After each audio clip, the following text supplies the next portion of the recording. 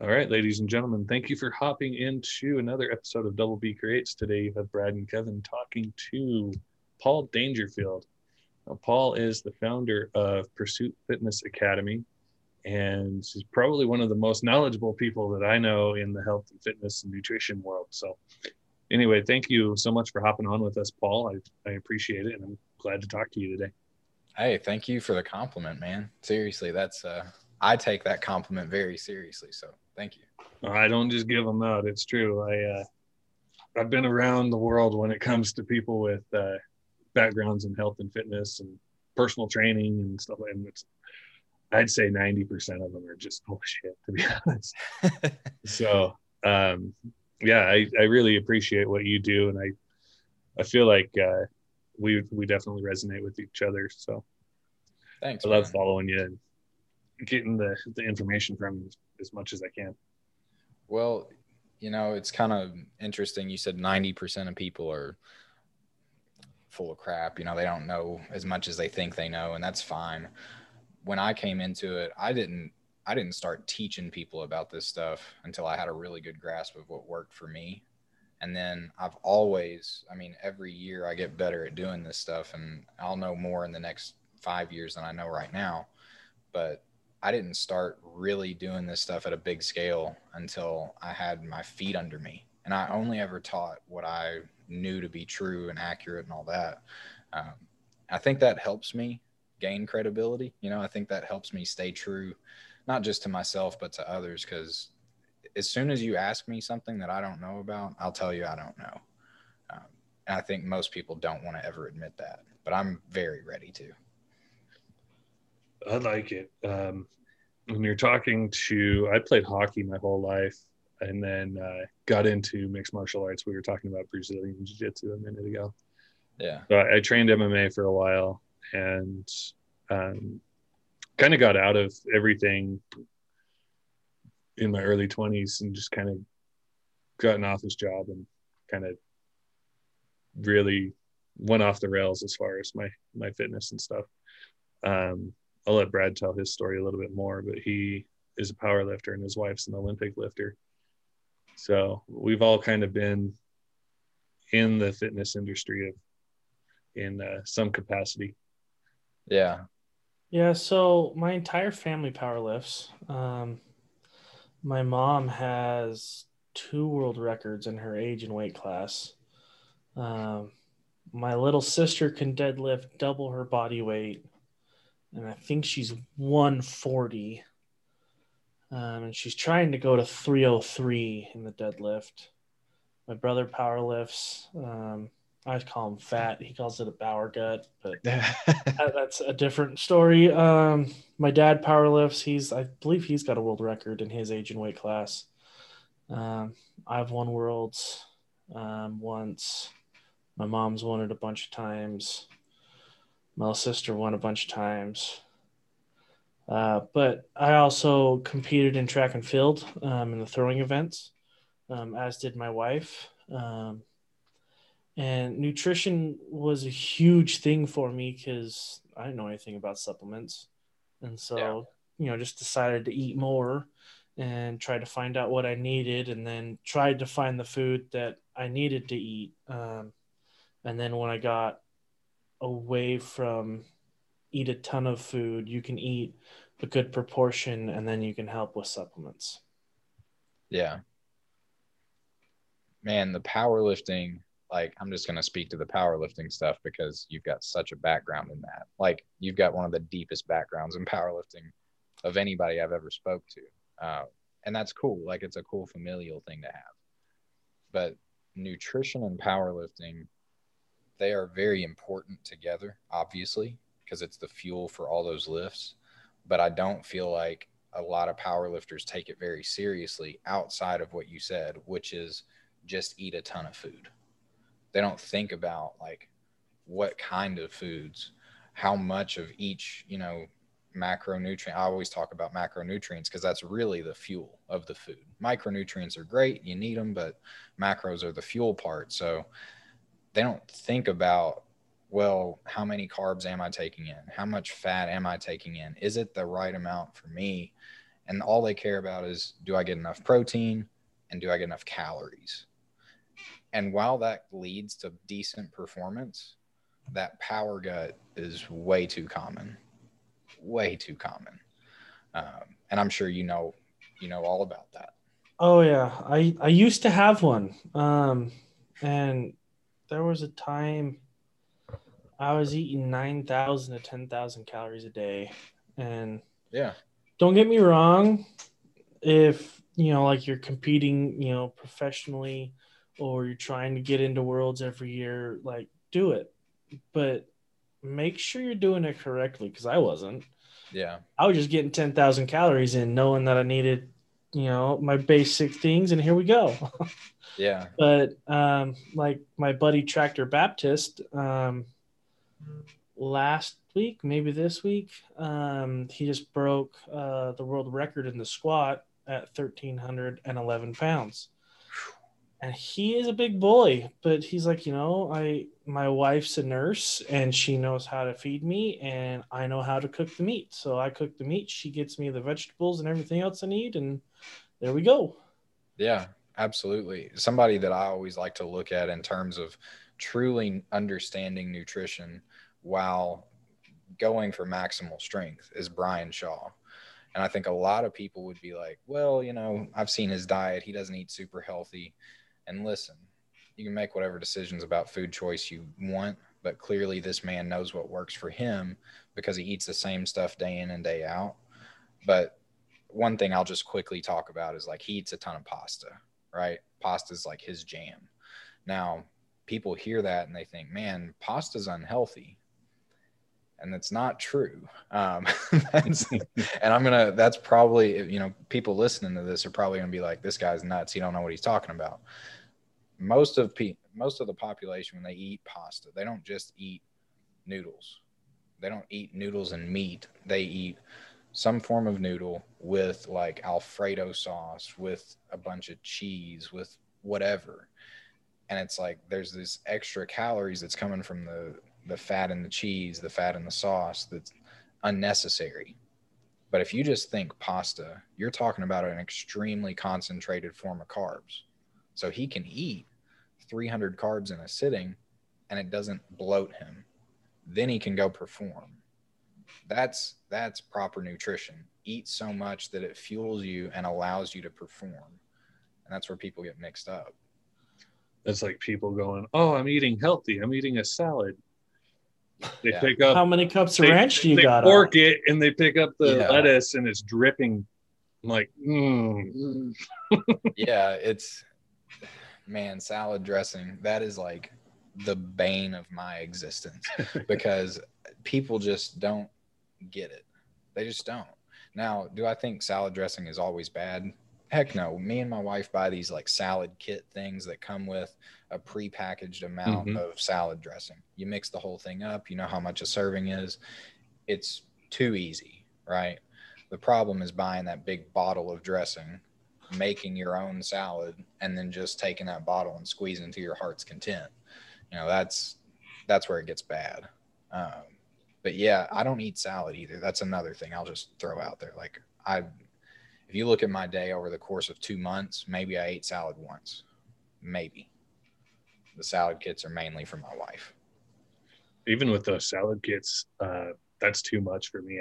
I tend to use about half of the if you eat the whole thing packet that's in there. If like Yeah. it's half. My wife and I used the to whole go thing, for it's a rounds. lot. She'd be like, "Why do you eat your salad so dry?" I'm like, "It's not dry. Just need enough for taste. That's it. Yeah. Enough for taste, and then you're good. Just enough venom that you can get the Yeah. flavor." Exactly. Yeah, I think the other thing, like, my wife, she's been struggling recently because we had to put our dog down. And, she's like, I've been eating everything. I've been doing this and I've been doing that. I go, depression's a thing. She goes, well, I don't feel depressed. I go, not everybody does. Yeah. It's a comfort food, I have a lot of those. Yeah. And I think it's not only what you eat, but like I'm terrible at proportions. Yeah. I will fill my plate and I will empty that plate. Yeah. And like, well, why don't you get the 2 servings? Because I'm hungry. Yeah. Or like, I 100%. make a box of mac and cheese. It's 3 servings. Yeah. I eat the entire box. Easy to count. Easy Yeah, to track that way. Right. And my wife's like, you need to count the servings. I go, I do. It's for me, the entire box. The box is a serving. Yeah. And I've been trying to do that more recently. I'm still failing incredibly bad at it. But as of late, I've been challenging my wife because she wants me to, get more vegetables in because I only like 3 vegetables. And so I only eat those 3 vegetables and they have seasons. And so for 50% of the year, they're not in stores. So I don't eat them. Right. And I don't know. It's something that I see is better because I finally got back into the gym and seeing what I'm eating to how I'm performing again in the gym is kind of cool to see the changes in eating I'm doing. Yeah. Something I'll throw out to you since you say you hate vegetables. I'm a self-proclaimed vegetable hater too. But however, there is a vegetable that I can always pick up, always eat, and it's always good, and it's Brussels sprouts. I don't know if that's one of your broccoli for me. Listen, broccoli's fine, but do you have like a smoker or something? I do. Cook meat on? Okay, so if you smoke meat, then you've got everything you need to make Brussels sprouts really, really well. So take your Brussels sprouts and boil them first, kind of like I think people call it blanching or whatever. Yeah. Kind of cook it first in there, then move them over to some tin foil and put that little package of Brussels sprouts on the smoker. Doesn't take long. Cook it, alongside whatever meat you're having. Salt and pepper, maybe a touch of olive oil on it. And I'm telling you, man, it is a totally different experience. It's the best thing in the world. I will have to try that and let you know.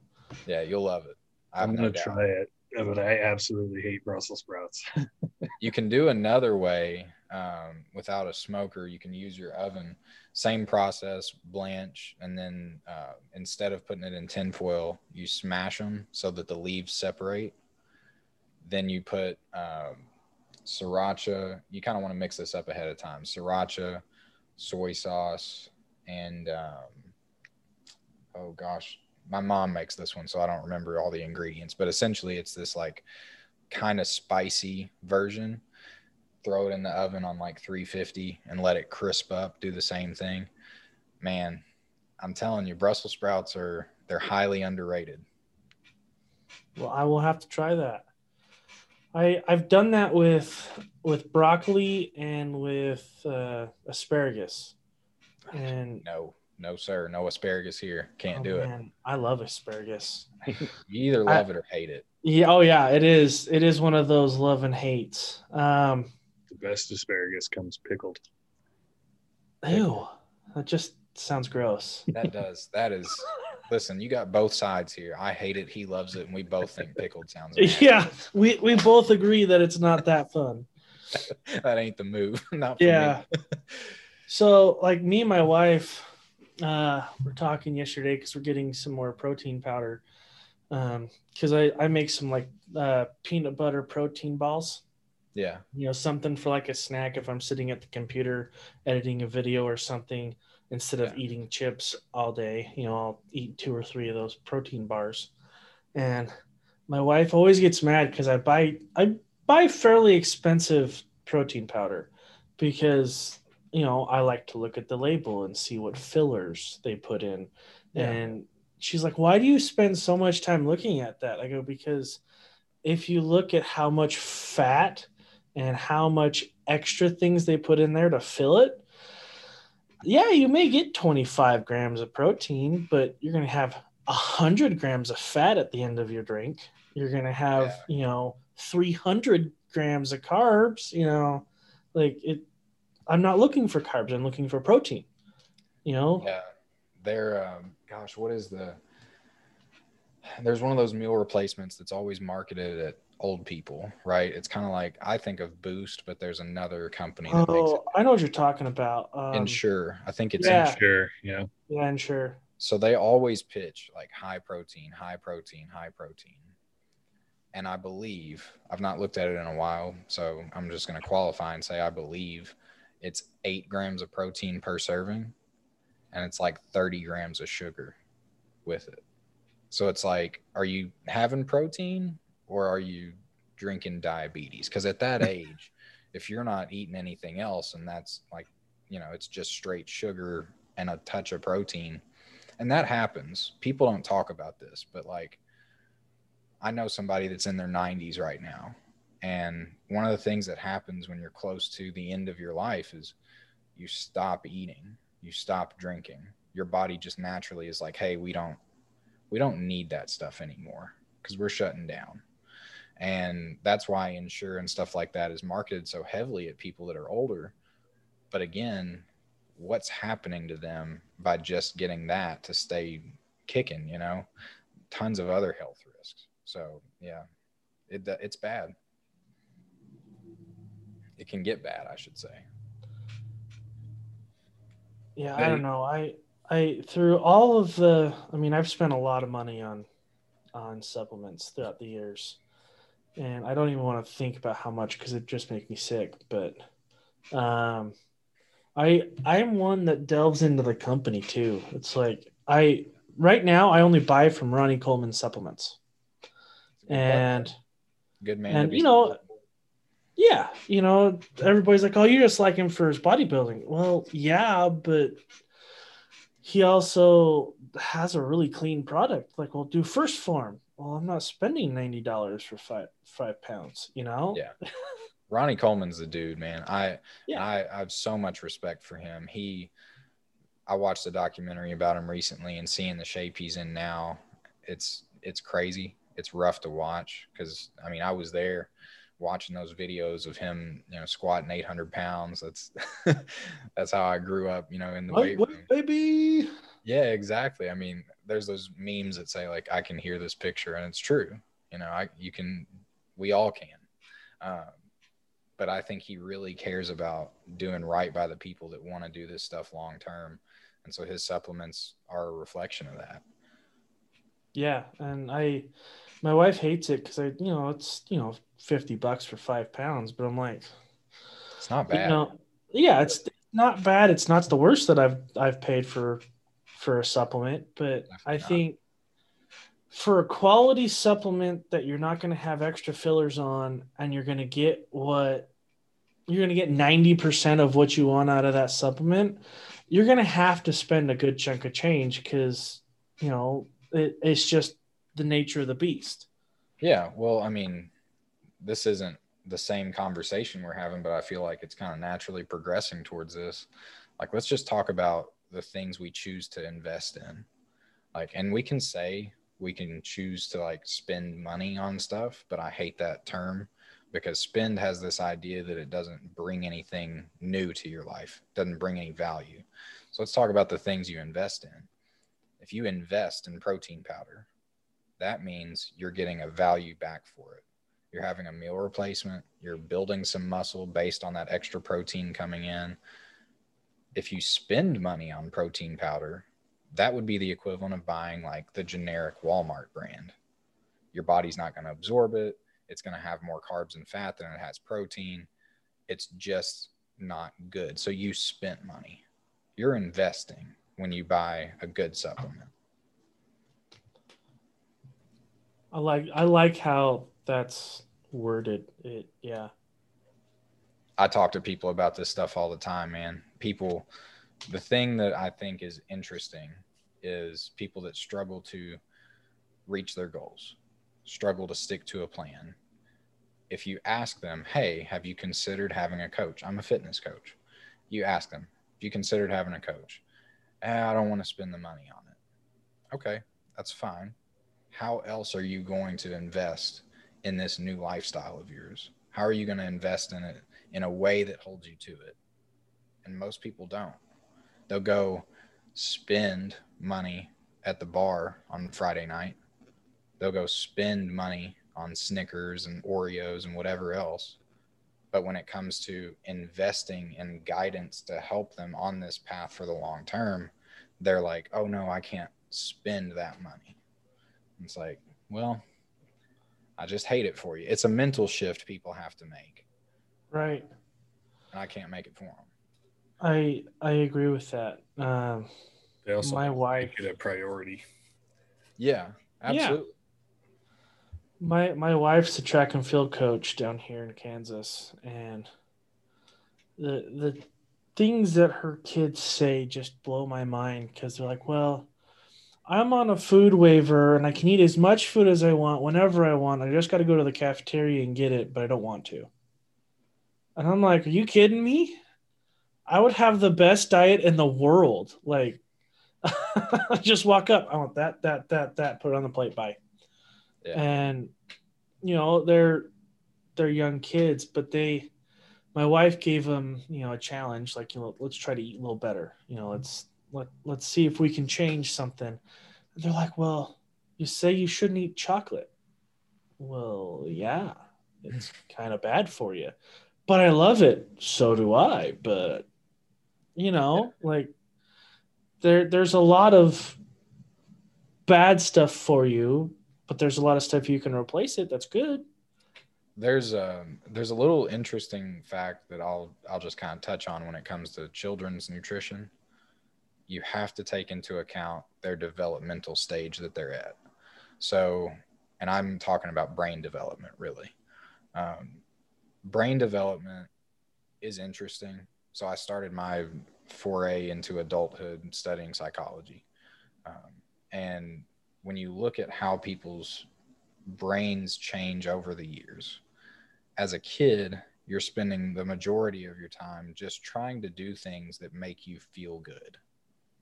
You don't care about tomorrow. You don't actually, it's not even that you don't care about tomorrow, it's that you don't have a concept of tomorrow. That today something happens and it changes what happens tomorrow. You don't have that. So when you tell a kid, hey, don't eat chocolate because it's bad for you. Well, how's it bad for me? Well, give it a couple years and you'll figure it out. Well, a couple years isn't now. And they can't even fathom that in 2 years, eating chocolate did something to them that didn't show up until 2 years later. So that's one thing with kids. So when I think of kid stuff, you have to, it's like being a good parent, man. And we all three can attest to this. The best way to teach your kid is by example. Facts. No better facts than that. Your kids are going to learn by example because they see that as the way to move forward in life. So if as a parent, you're like, oh man, today was a tough day at work. And so you walk in, you crack open a beer. Well, guess what you just taught your kid? When there's a tough day at work, it's time to drink some beer. And that's not always a good lesson. Mm-hmm. And that's just a simple example because I feel like a lot of people have that habit. But it could be the same thing with ice cream. It could be the same thing with cookies. Had a tough day, sit down, munch on some stuff. The kid's going to figure out, oh, that helps me deal with stress. Even if they don't see it that way. So you have to figure out how to display to them that it's worthwhile right now. So an easy way is if a kid says, hey, I want to have a candy bar. Cool. You can have a candy bar. Enjoy that candy bar. Then go run a half mile immediately. You don't get to like eat the candy bar and chill out. Eat the candy bar and go run immediately. Then tell me how you feel. It's not good. 100% of the time. It's not going to feel good. And that's just one very crude example, but there's tons of ways to do that kind of thing. But you're right. I mean, I grew up fat, man. I don't know how much I've told y'all that, but like I was fat until I was 15. And at 15, I was like a little overweight. And at 16, I got very dedicated to my fitness. And by 18, I was not in the best shape of my life because I think I'm there now. But at the time, it was pretty phenomenal. Being a fat kid, I've had this realization over the last year, really. I had no idea that the food I ate made me fat. I didn't know. And that's embarrassing to admit.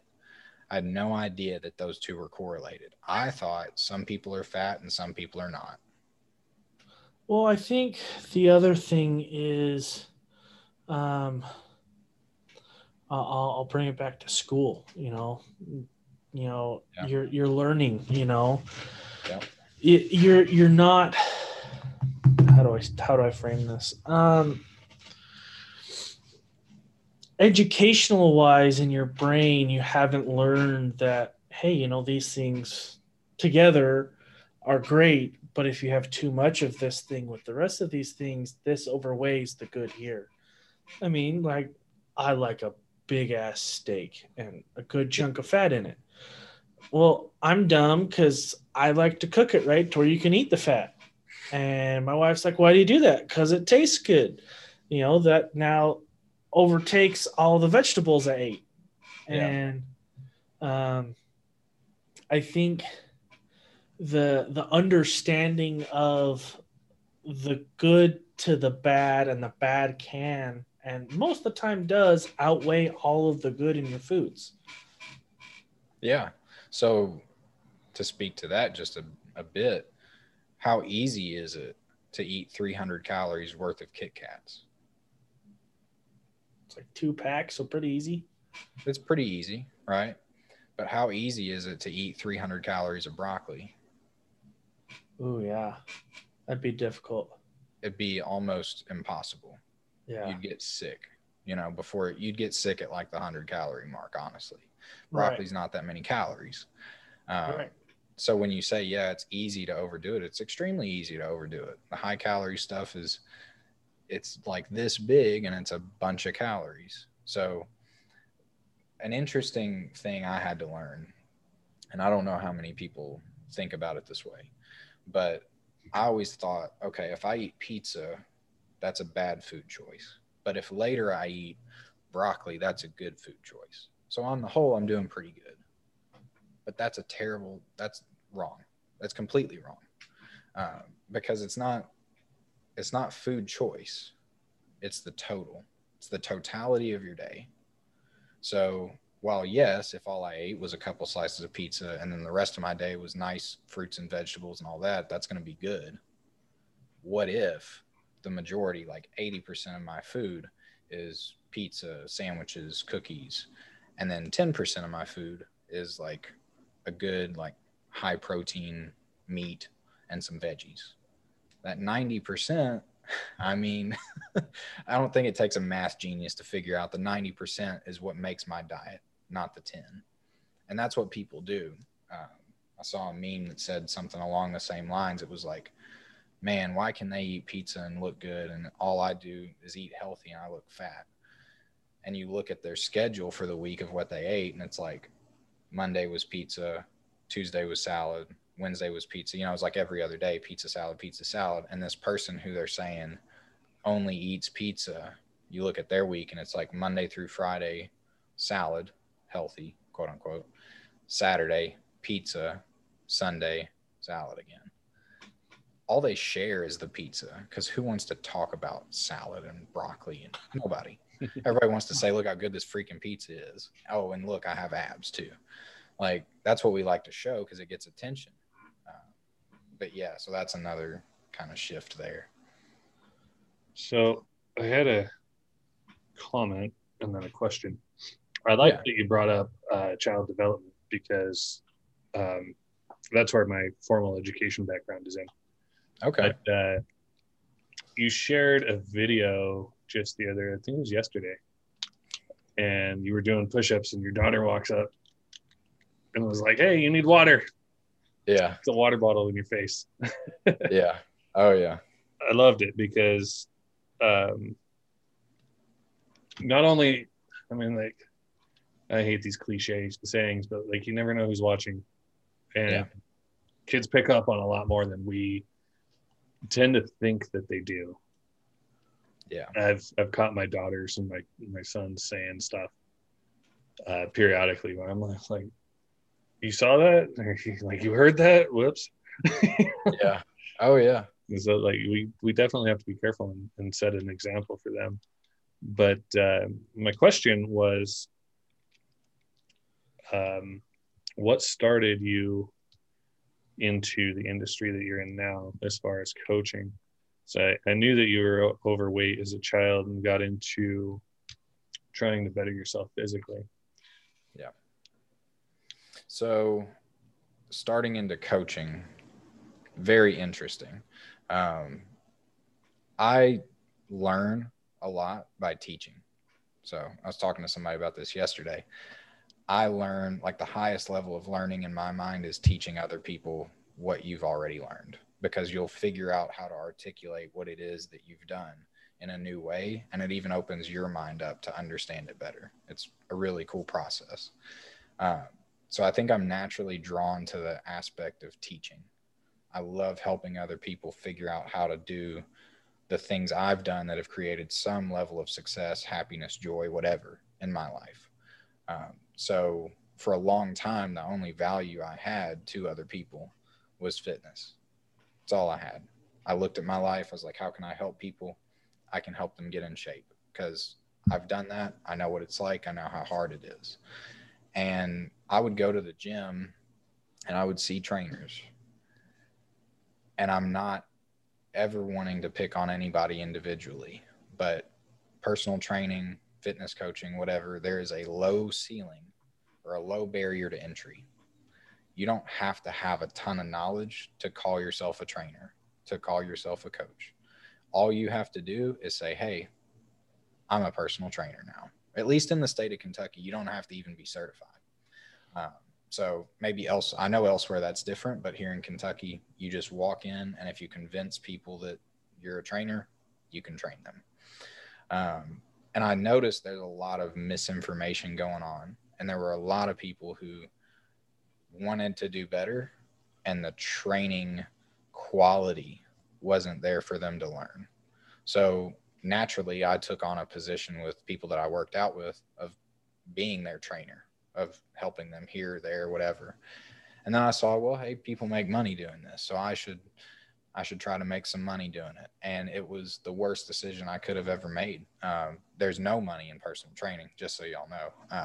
It's terrible. Yeah, company doing it. Yeah, listen, if you personal train people one-on-one in person, the reason you do it is because you love it. You don't do it for the money.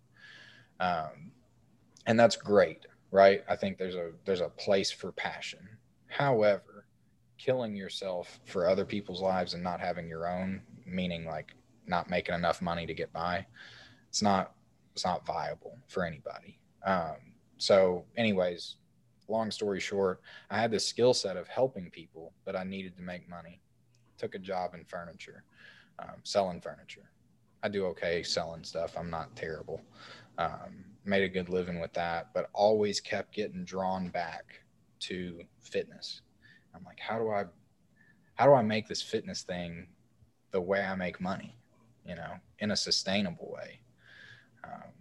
And so then I was doing furniture sales by day, going to the gym at night and training people because I just loved it.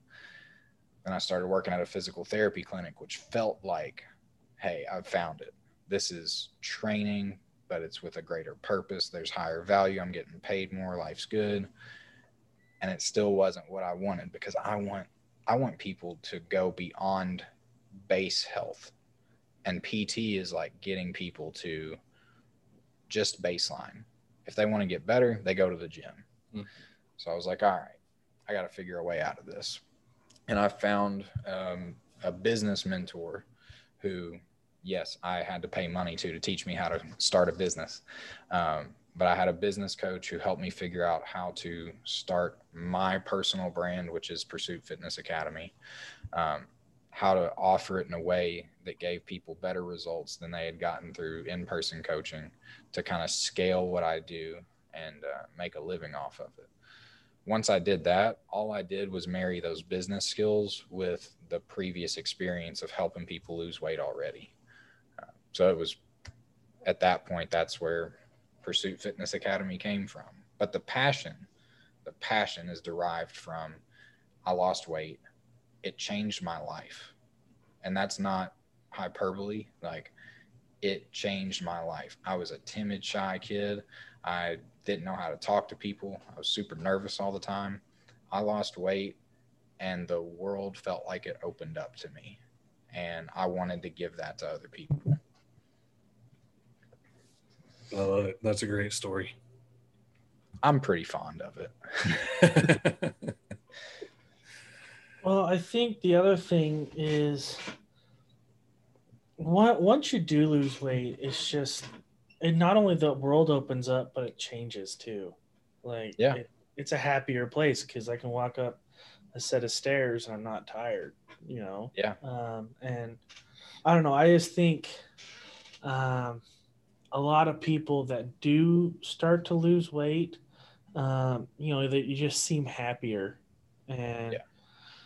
I talked to a lady that was losing weight, and she's like, "I've never been this happy before." And I went, "Oh, I bet you have." She goes, "What?" And I go, "Well, when did you start gaining weight?" She goes, "Well, when I got married." I go, "So you're happy when you got married, and then you got fat. So what made you fat?" And she goes, "Oh, like depression and this and that." Blah, blah, blah. I go, "So you're really happy right here. Change what happened here, and the rest will come with." And she's like, "Oh my goodness." Yeah. It's a light bulb moment when people see how good life can be because they're treating themselves better. It's Yeah. Man, it's a big deal. And to give you an idea of sort of what you're saying about walking up the steps, never had a problem with that. I was always kind of stout because I mean I worked on farms and stuff, but I was a seventh grader with acid reflux. So like that I think speaks more than just the pounds on the scale. I mean I'd just be talking like if I'm talking here right now and I'd like burp up just straight acid and it burned and it sucked, and it took me a while to understand that that's because I was just basically consuming poison all day long. Um, so yeah, I mean, it legitimately makes every second of your day better when you're healthier. Yeah, I agree. we My wife's going through kind of the same thing right now. She had acid reflux really bad as a kid, and then it went away and just recently came back. So we're we're working on that. I'm sure there are factors beyond being heavy, by the way. Not saying everybody with acid reflux is like super overweight. I'm sure there's other biological stuff going on. For me, it was 100% connected to being unhealthy. 100%.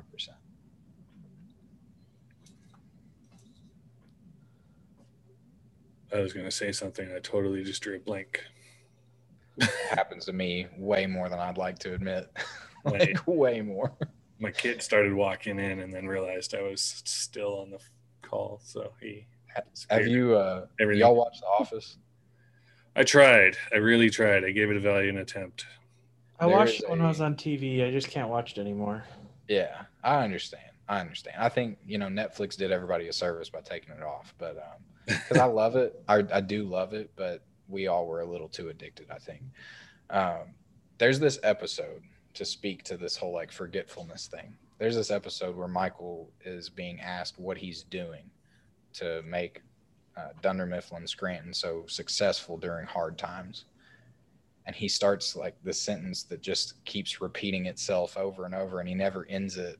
And it cuts to an interview and he's like, sometimes when I'm saying stuff, I'm just going and I'm making it up as I say it. And then I don't even know where I'm going.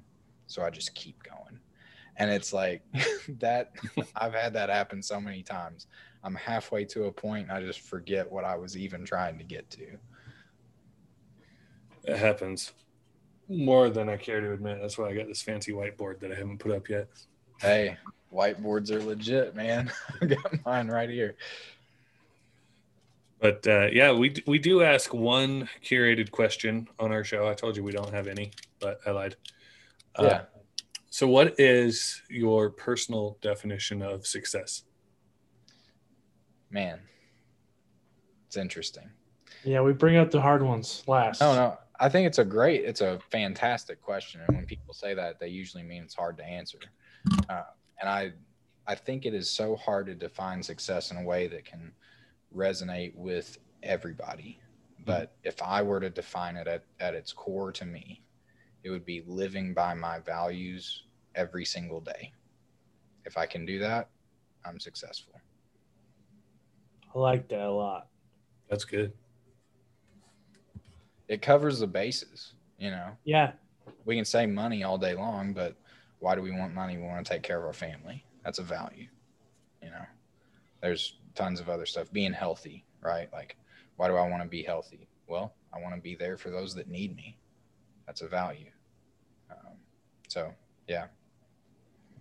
I completely agree. It covers a lot of the spectrum, and it puts it in a way that lets your imagination fill in the not the gaps, but the parts that are more applicable to you. And I'll never do it. That's another thing. Like, I'll never get it right every single day. And that's okay. And just like success, like some days you're successful and some days you're not. Even Jeff Bezos, man, he's successful a lot, but I guarantee you he has days where he feels like a failure. And that's not because he don't make enough money. Yeah, they what was I watching? Oh, I'm watching this stupid girly show right now called Firefly Lane. Yeah, I've seen it advertised. And I'm watching it because it's got Katherine Heigl in it, and she lives here in Utah, which I think is interesting. That's cool. But she plays this super successful, in the words of many people. She's famous, rich, all that good stuff. But she's like the most depressed person in the world because she's alone. She doesn't have even a pet. It's just her. And she's got a friend that's like going through a divorce and can't connect with her teenage daughter and all this stuff. And she's still a lot happier than the character that Catherine plays because she has everything else that she thought she was missing. So just an example that money doesn't buy happiness. It's not a good measure of success in my opinion.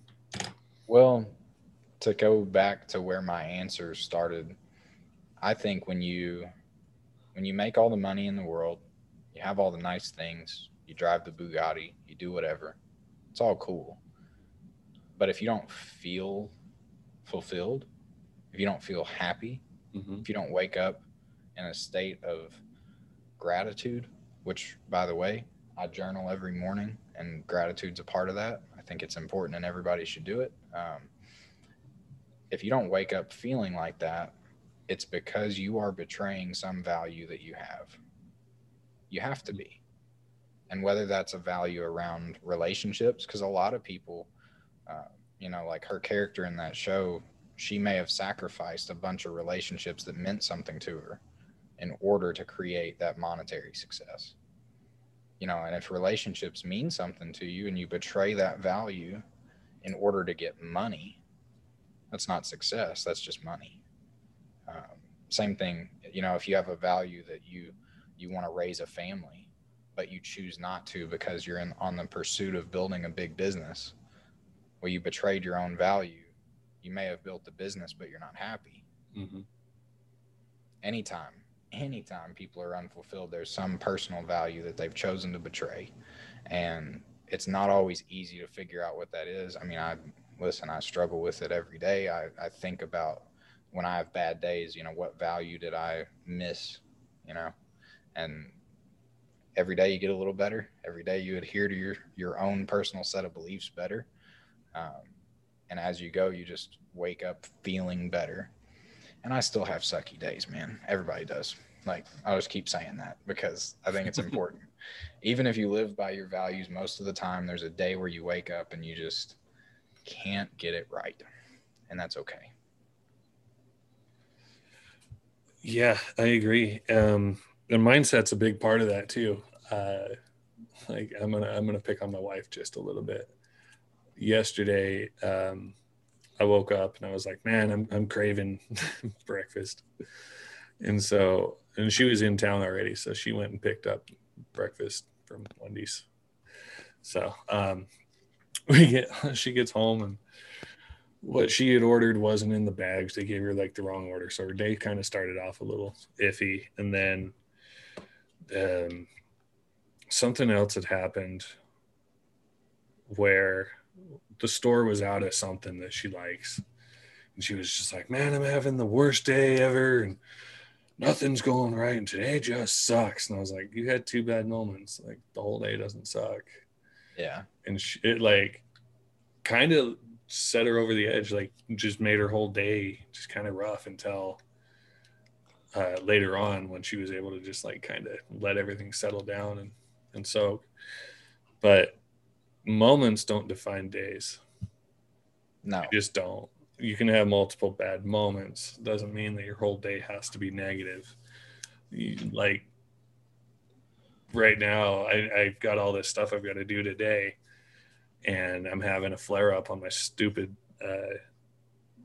plantar fasciitis. So I'm wearing a foot brace to help me be able to at least walk today. And I'm just going to push through it. You know, it doesn't mean that I've got to sit on the couch all day and play the pity me game because I'm having such a bad day because my foot flared up. No, my foot flared up. Good. You know, one bad thing doesn't mean that I can't have a bad day. So. Yeah. Well, and I think about self-talk a lot. So self-talk, something bad happens. You say, man, this day sucks. Well, guess what? Yeah, it does. And you just chose for it to. Mm-hmm. Like you immediately chose it. And people don't give enough credit to what they tell themselves about what's going on. You can have a bad moment, just like you're saying. And instead of saying, oh man, today sucks, you can say, well, I wish that wouldn't have happened. And sure, you're giving all the respect in the world to the fact that life doesn't give you everything you want constantly. Yes, you felt bad. That's fine. Process that emotion, get over it. But you've still got another 23 hours, bro. Like, just don't decide that those 23 suck because you stubbed your toe or whatever, you know? Right. Yeah. You know, like, go ahead. I was just going to say the way that I say it in my head, and I think a lot differently than a lot of people, but I'm just like, well, that happened. Now it's done and dealt with. 100%. I like that. It's over. So do I want to keep dwelling on it? No. Do I want to make it drag out longer than it had to? No. Is it something I can change? If I can, I'll fix it. If not, whatever. You know, like if it's out of your control, just let it go. Absolutely. The other thing is, one guy said, well, you should, my day just sucks. I'm like, well, why does it suck? Well, I had this bad moment. Okay, well, there's 86,400 seconds in a day. How many seconds do you have left?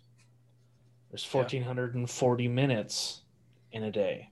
How many minutes are bad? How many more you got left? And then that changes the reality from, oh, hey, well, maybe it was only 10 minutes that were bad.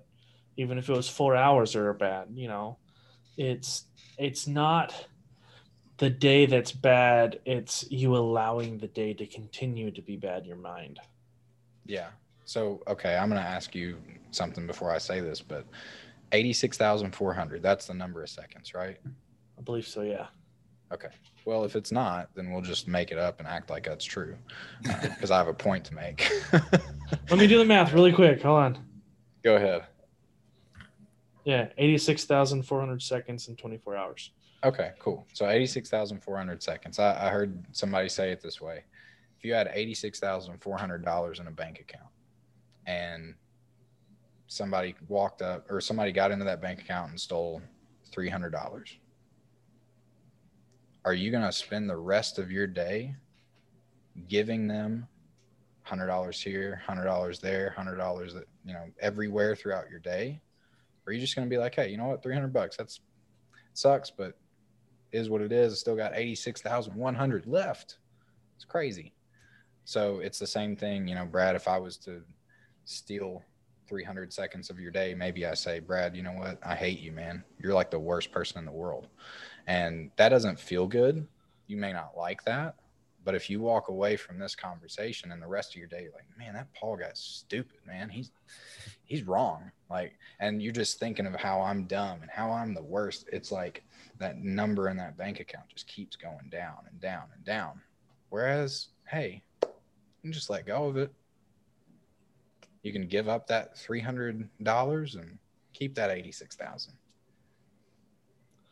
My dad always says, you know, you want to say that you run your life. How come you're allowing one person to affect your entire day? Yeah. Yeah.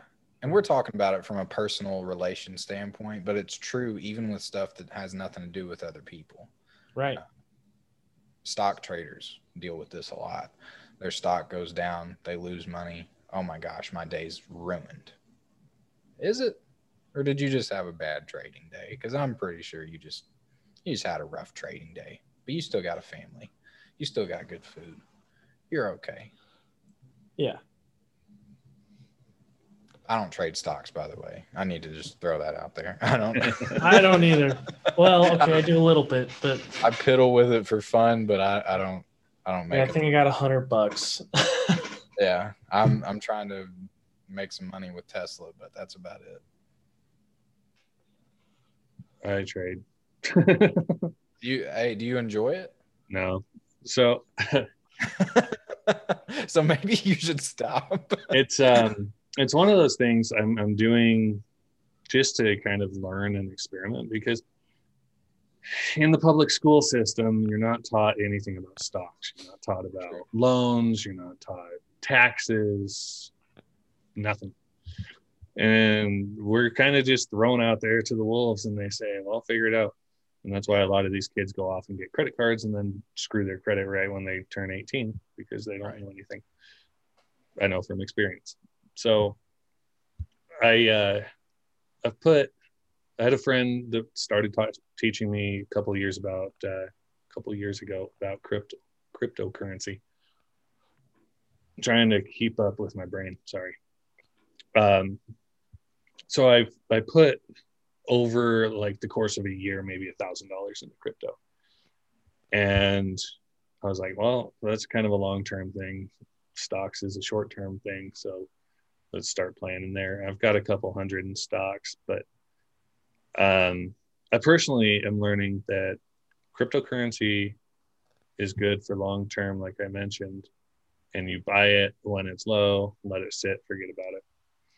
With stocks, you have to sit there and watch it and watch it and watch it. And I'm not doing that. So if you keep up with people who really do this stuff for a living, before the market opens is the time they make their money. They sit down, they do all their research on the stocks they're going to trade for the day. They do that for 3 or 4 hours ahead of time. Mm-hmm. Then they wait for what they believe is going to happen. They act, they make their money. And that's an oversimplification of it, but that's kind of basically what it is. I'll leave y'all with a fun little cryptocurrency story of my own. 2017, good year for crypto, or at least December was. Beginning of December, my birthday is December 4th, and on that day I watched a documentary about Bitcoin, and it really was a pretty dismal documentary. I mean, it made crypto seem evil, and all I did was see the opportunity. I was like, this is going to be big. So over the course of the next 2 or 3 months, I put probably $3,000 into crypto, and it didn't go well for me. We'll just say that. It took up until like this past year for things to get even close to even on my buy-in. Now, do I think it's going to be good long-term? I do agree with you. I think within the next decade, it's going to be big. It's going to be a big thing. And I think also within the next decade, all these guys that are hitting you up in your Facebook DMs trying to get you to work with their brokerage are not going to be around. Yeah, those are annoying. And they're the worst. They're literally the worst. if you ever message anybody trying to sell them and you're not, like, you send them a friend request and then try to pitch them your garbage. Yeah. I've come up with this new plan. I'm going to, the next person that does it, I'm going to immediately just ask for their email. That's it. Once I get their email, I'm going to send them an invoice on PayPal for $500. If they want an hour of my time, they can have it, but they're going to pay me for it. Yeah. There you go. Nobody's ever going to do that. Right. Nobody's ever going to waste an hour of my time and give me $500 to try to pitch me. I love that, man. That's a cool idea. I want to, instead of being rude, you know. Yeah. I've been really rude to a few of those, but I just think that's like a really roundabout way to just get them to stop. Yeah. I tried to be really nice to somebody who did that to me. We didn't talk about this at all, but I actually do business coaching on the side. It's not my primary income, but it's something.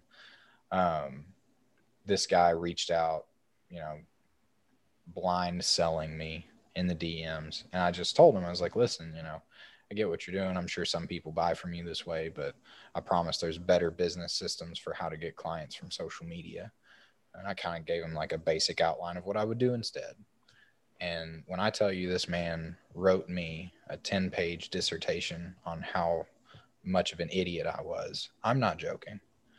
I don't know if he had just been sitting around with hate or if he's gotten so many angry messages that I was just the person that it spilled out on.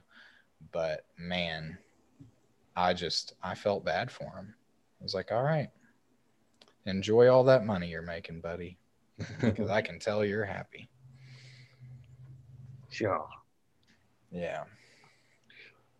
Well, then we're going to wrap this up. We're coming up close to an hour.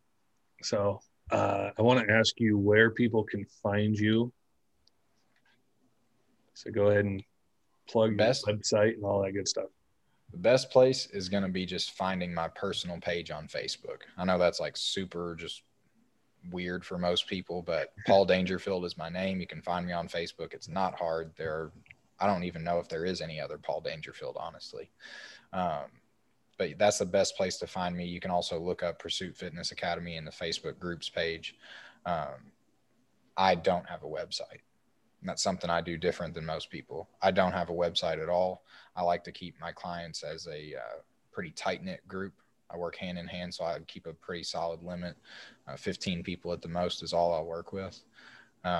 So contacting me personally, asking about stuff, or just following the content that I share so you can get some value for free, Facebook's the best way to do it. Awesome.